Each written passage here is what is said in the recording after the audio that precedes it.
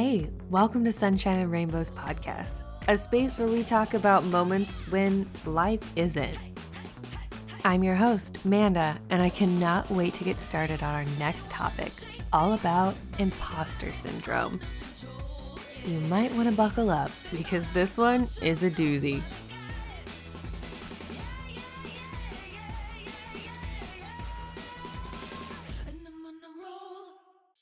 So, I've been putting off writing and recording this episode for the very exact reason that it was the second most requested topic for me to discuss. Yes, imposter syndrome.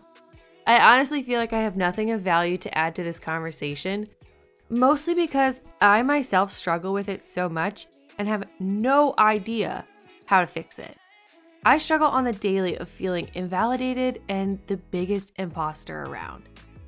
Almost hourly, daily, weekly, and monthly, I'm questioning myself, my work, and what I put out into the world as if it's worthy or good enough. At first, I thought this was because I'm an incredibly high-functioning perfectionist. When I'm creating something, it isn't until the fourth draft that I begin to actually like it. I know it's finished once I hate it. It's so strange, right? But that's my process. What's funny though is at the same time, I'm an incredibly confident woman. I take up space. I command attention knowingly.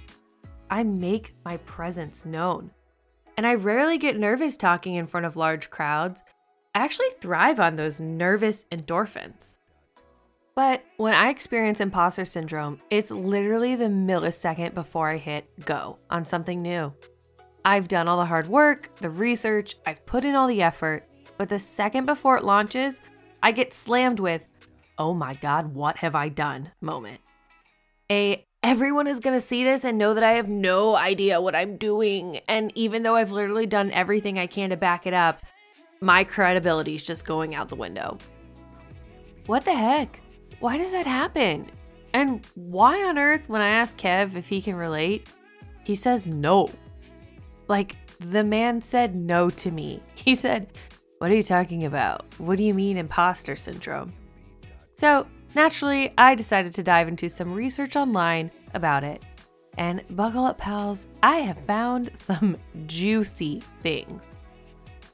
Imposter syndrome, also known as imposter phenomenon, imposterism, fraud syndrome, or the imposter experience, is a psychological pattern in which an individual doubts their skills, talents, or accomplishments, and has persistent internalized fear of being exposed as a fraud. Despite external evidence of their competence, those experiencing this phenomenon remain convinced that they are frauds and do not deserve all that they have achieved. Individuals with imposterism incorrectly attribute their success to luck, or interpret it as a result of deceiving others into thinking they are more intelligent than they perceive themselves to be.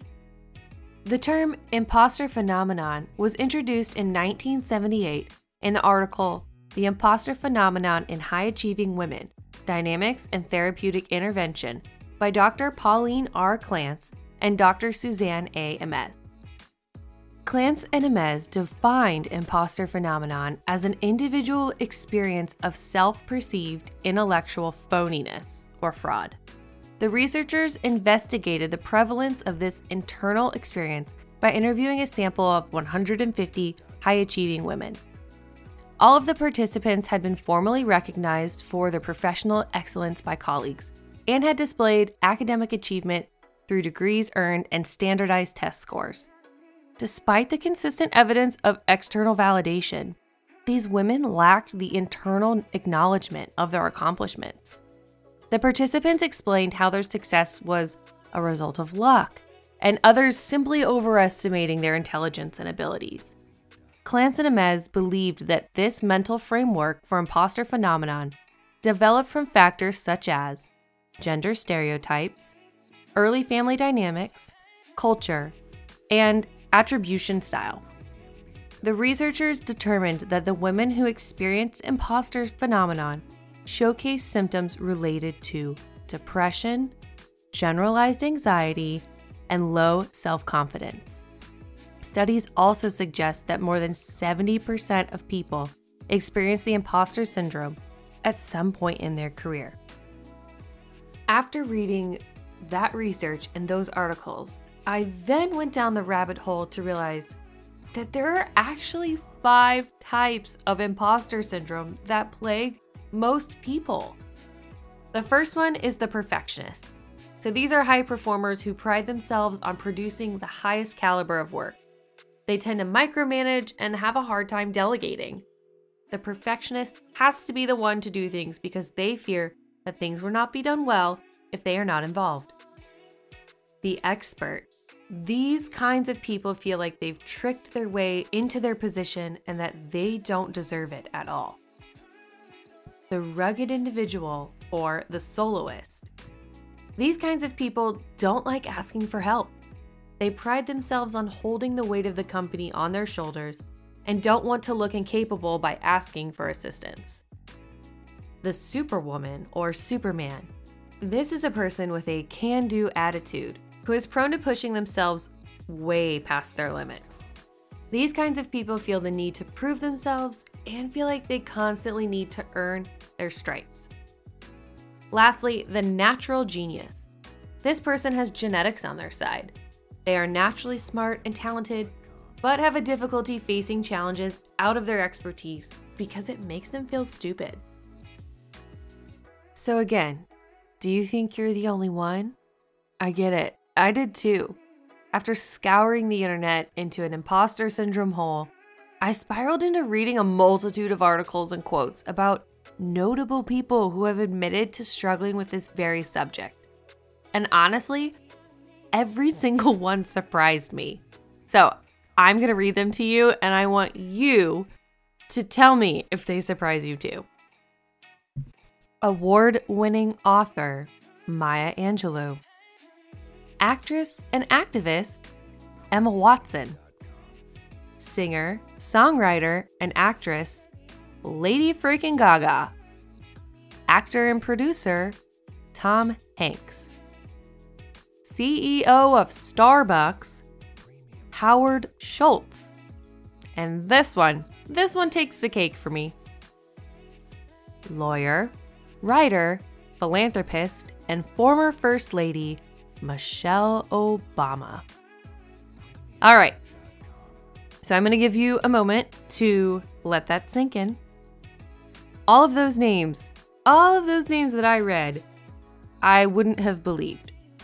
How on earth do they struggle with imposter syndrome when we so clearly see their work in our culture that they have provided?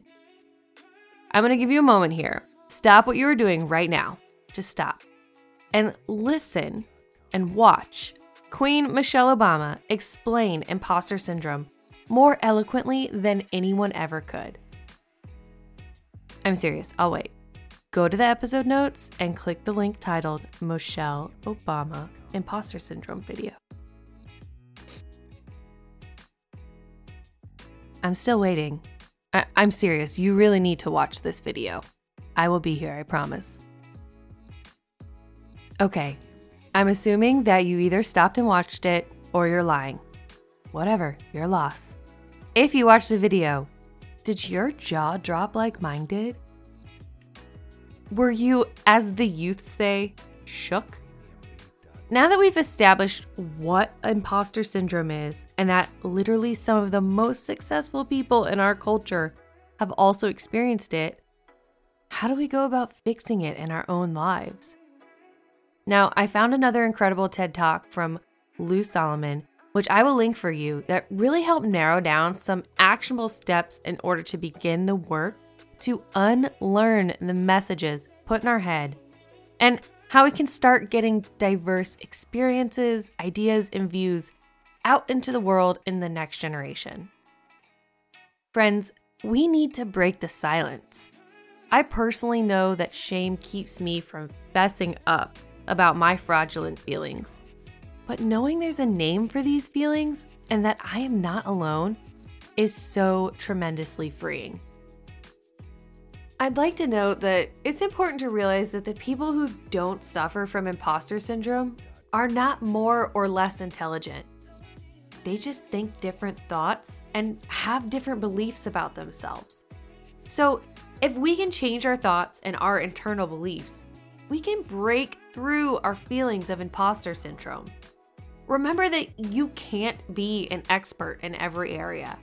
You have to let yourself off the hook and realize that unattainable expectations on yourself are just unrealistic. Let go of the pressure that you're putting on yourself to be great at everything. All right, let's recap. So we've defined imposter syndrome. We've identified that prominent people in our society and culture really truly suffer from it. But how do we fix it? Next, I'm going to share with you 10 tips from Dr. Valerie Young to help overcome and start problem solving through imposter syndrome. So here we go. Number 1, separate feelings from fact. There are times you will feel stupid. It happens to everyone from time to time. But realize that just because you may feel stupid, you aren't. It's a learning process. 2, recognize when you should feel fraudulent. A sense of belonging fosters confidence.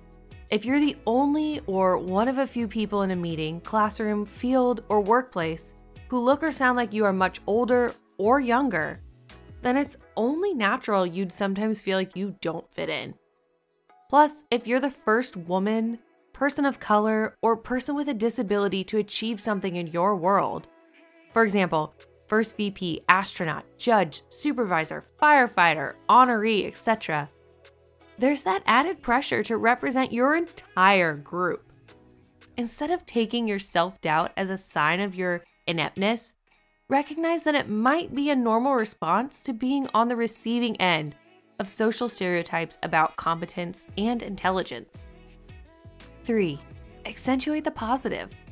The good news is that being a perfectionist means you care deeply about the quality of your work. The key is to continue to strive for excellence when it matters most.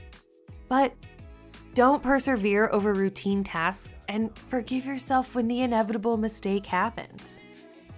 4, develop a healthy response to failure and mistake making. Henry Ford once said, "Failure is the only opportunity to begin again more intelligently." Instead of beating yourself up for falling short, do what players on the losing sports team do and glean the learning value from the loss to move on and remind yourself, hey, I'll get him next time. Number 5, rewrite the rules. If you've been operating under misguided rules like, I should always know the answer, or never ask for help, start asserting your rights. Recognize that you have just as much right as the person next to you to be wrong, have an off day, or ask for assistance. 6, develop a new script. Become consciously aware of the conversation going on in your head when you're in a situation that triggers your imposter feelings. This is your internal script. Then, instead of thinking, wait till they find out I have no idea what I'm doing, tell yourself, everyone who starts something new feels off base in the beginning. I may not know all the answers, but I'm smart enough to figure it out. Instead of looking around the room and thinking, oh my God, everyone here is brilliant and I'm not, go with, wow, everyone here is brilliant. I am going to learn so much. 7, visualize success. Do what professional athletes do.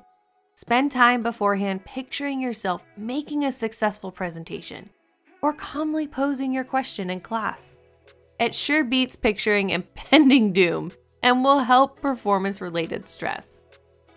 Number 8, reward yourself. Break the cycle of continually seeking and then dismissing validation outside of yourself by learning to just pat yourself on the back. 9, fake it till you make it.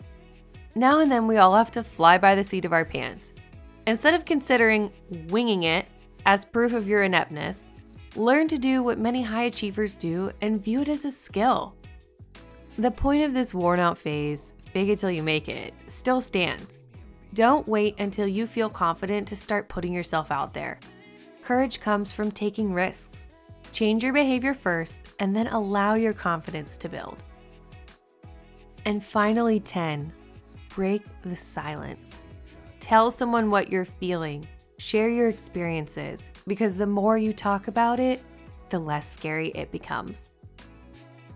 So pals, it's important to remember that the imposter syndrome doesn't just disappear when you've reached your goals or achieved success.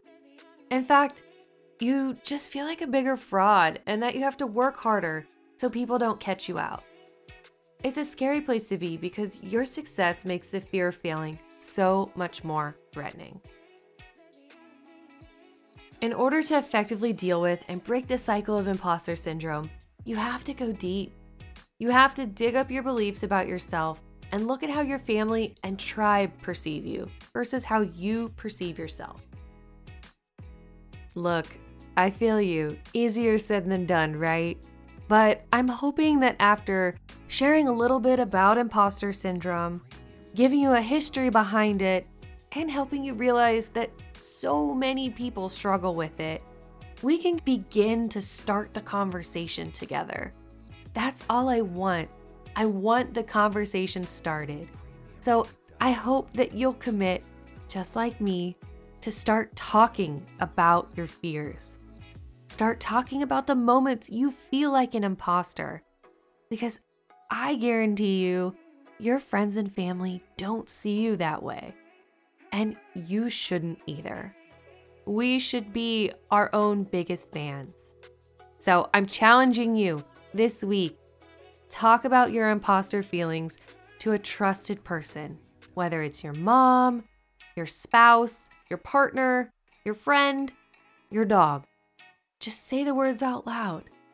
And you know what? You might find that they're struggling too. All right, pals, you demanded. I'm listening. You're about to hear Kev's first segment on the podcast.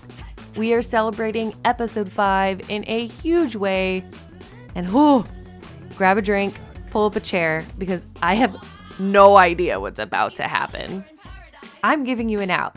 If you're not interested in anything he has to say, dear Lord, please do not hold it against me. I am married to him, but he has no control over this podcast.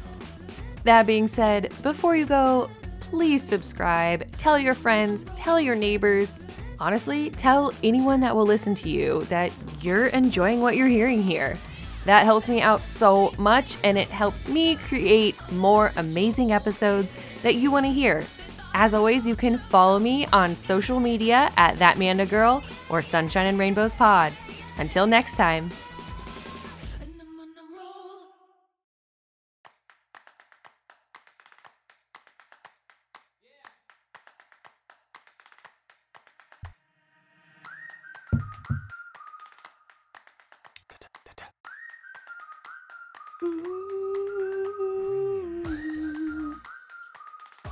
Are you just gonna sing or are you gonna talk?